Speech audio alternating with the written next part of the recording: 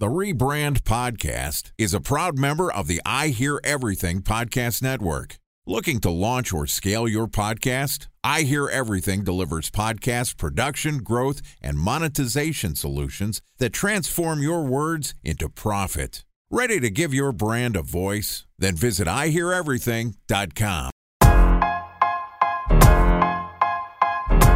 Welcome to the Rebrand Podcast, an I Hear Everything production. This podcast tells the stories of world-changing marketing campaigns as told by the people who build them. In each episode, you'll hear an earful of brilliance from a marketer who has brought an iconic brand to life. Ready to hear the secrets and untold stories behind the brand you love? Then sit back, relax, and get ready for the rebrand. Here's the host of the Rebrand Podcast, the CEO of OH Partners, Scott Hawke. Welcome to the Rebrand Podcast, where we tell the untold stories of world-changing brand campaigns as told by the marketers who built them. I'm your host and founder of OH Partners, Scott Hawke. Today, we're going to discuss how young Hollywood repositioned Evite. Joining us is Erik Huberman, who is the CEO and founder of Hawke Media, which was founded in 2013. Hawke Media is a full-service marketing consulting offering services like strategy, media buying, email, web design, content, and social. Yesterday, Erik and I talked about Evite. We talked about private equity. We talked about a ton of stuff. And we want to continue that conversation. Today, I want to talk a little bit about the Crocs targeting Gen Z with influencers. You've seen Crocs everywhere now. I've seen them at the damn airport everywhere I go. So let's get into it. Here's my conversation with Erik Huberman, CEO and founder of Hawke Media. What's up, brother man? Hey, man. Thanks for having me back. All right. So how the hell did you guys in Crocs make Crocs cool again? I thought it could never freaking happen in a million years. Other than Travis Scott and all the other stuff, but Yeah, and a lot of that work they were doing too. Like we did some of it with the influencer side, but it was really like, I look at like a brand like that and it is pretty straightforward. Like you get a bunch of sort of fashion icons and thought leaders talking about it. And then you get sort of it's like different tiers where you start with, you just mentioned Travis Scott and Justin Bieber and all these big people wearing them. But then you get the sort of next tier of digital influencers and the big TikTok stars. And that's where we helped and getting, a bunch of big influencers wearing them and making them normal. Then you get the everyday sort of people on TikTok and social media wearing them and you try to get them out there at large. And you sort of build this groundswell of like, you start with these broader celebrities, but then you validate them with someone just a little more sort of attainable, and then even more attainable with like everyday influencers, and then everyday people start to follow. And that kind of goes with any fashion trend from what I've seen. Okay. Influencers obviously still a hot topic. How are you able to build influencer programs at scale? I mean, we talked about ad tech last time. I mean, I've seen every influencer platform out there possible from ad tech. What's the way you think about scaling influencers from that, call it that mid to low, from ambassador up to not quite celebrity?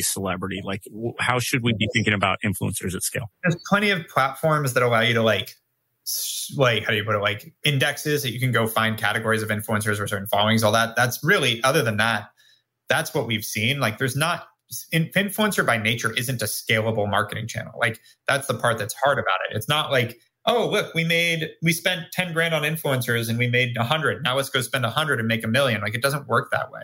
So you need to look at it as a campaign, look at it a very specific thing. You're trying to get content, you're trying to get brand alignment, certain things about that, but like it's not a scalable part of your marketing strategy. You use that with the other scalable pieces like Facebook advertising and Google ads, et cetera, to complement each other and build that out. And so it's still very much the Wild West. It's very manual, but in the right situation, it can work really well.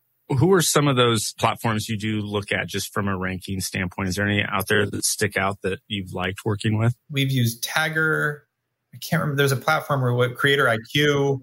Oh, yeah. But more so from a ranking and from an audience and maybe an engagement standpoint, not from a sourcing and paying. Like to do that manually still? Yeah, I actually don't know what we're using right now. We've used a bunch. We constantly are changing tools on that side because frankly, I'm always into it. There's so much crap that we're constantly trying different things to figure out what's the right thing to use. And is there another thing that can create better performance on what we're doing, et cetera. But again, the way you have to look at influencers is again more of a branding play than it is a performance play. Okay, that helps me sleep at night, knowing that everyone's having the same scalable problem and testing multiple partners, and there's really not a solution that really makes influencer marketing scalable, even though we all love it. Well, it's just by nature, it's not doable. Like every audience for every influencer is very different. Like I don't mean that they don't have overlapping audiences, but what I mean is like why they're engaged with that person, why they follow them, how that person engages their audience, what drives their audience. All these things are so different for every single influencer. They're like micro publishers. It's like trying to advertise with 1,000 different magazines that all have a readership of 100 to 1,000 and think that there's going to be any type of consistency with your performance across those magazines. Like it's just not how it works. Wow.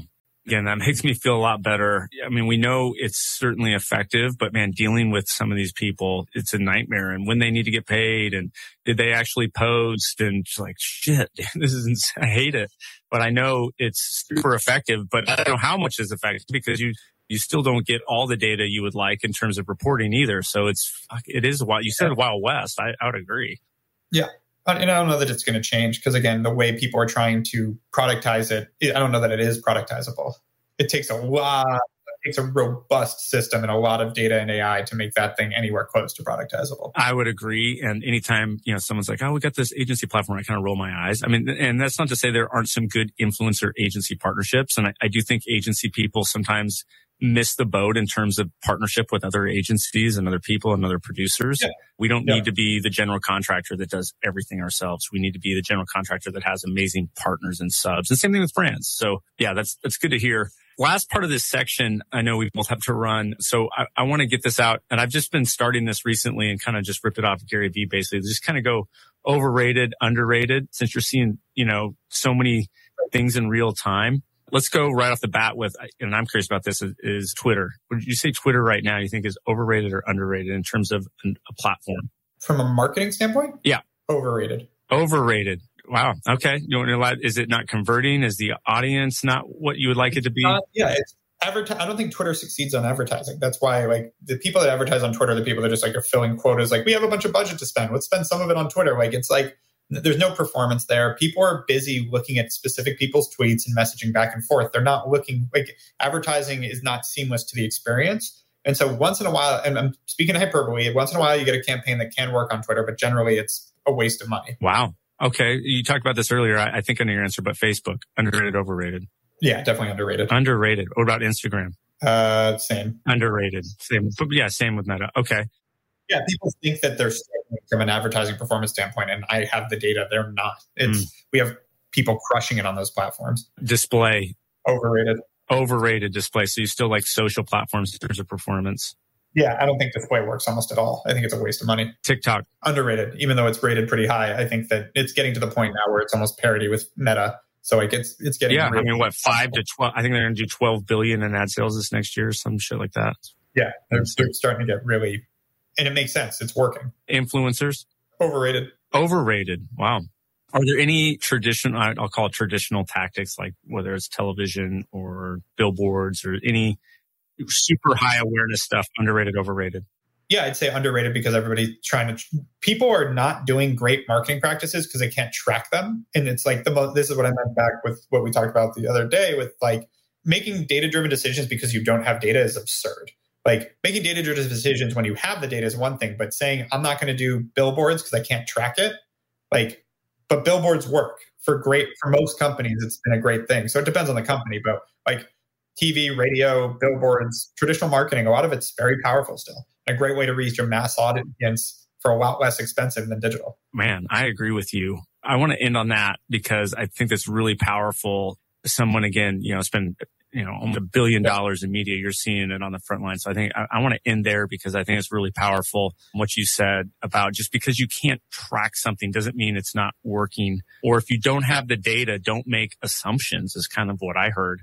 And boy, I'm coming back on Facebook, Instagram in terms of performance. I think, again, when I saw it just double in price over the last 3 or 4 years, I know e-commerce companies were really killing it early, but it sounds like there's still a lot of runway there. So I thought that was really good insight.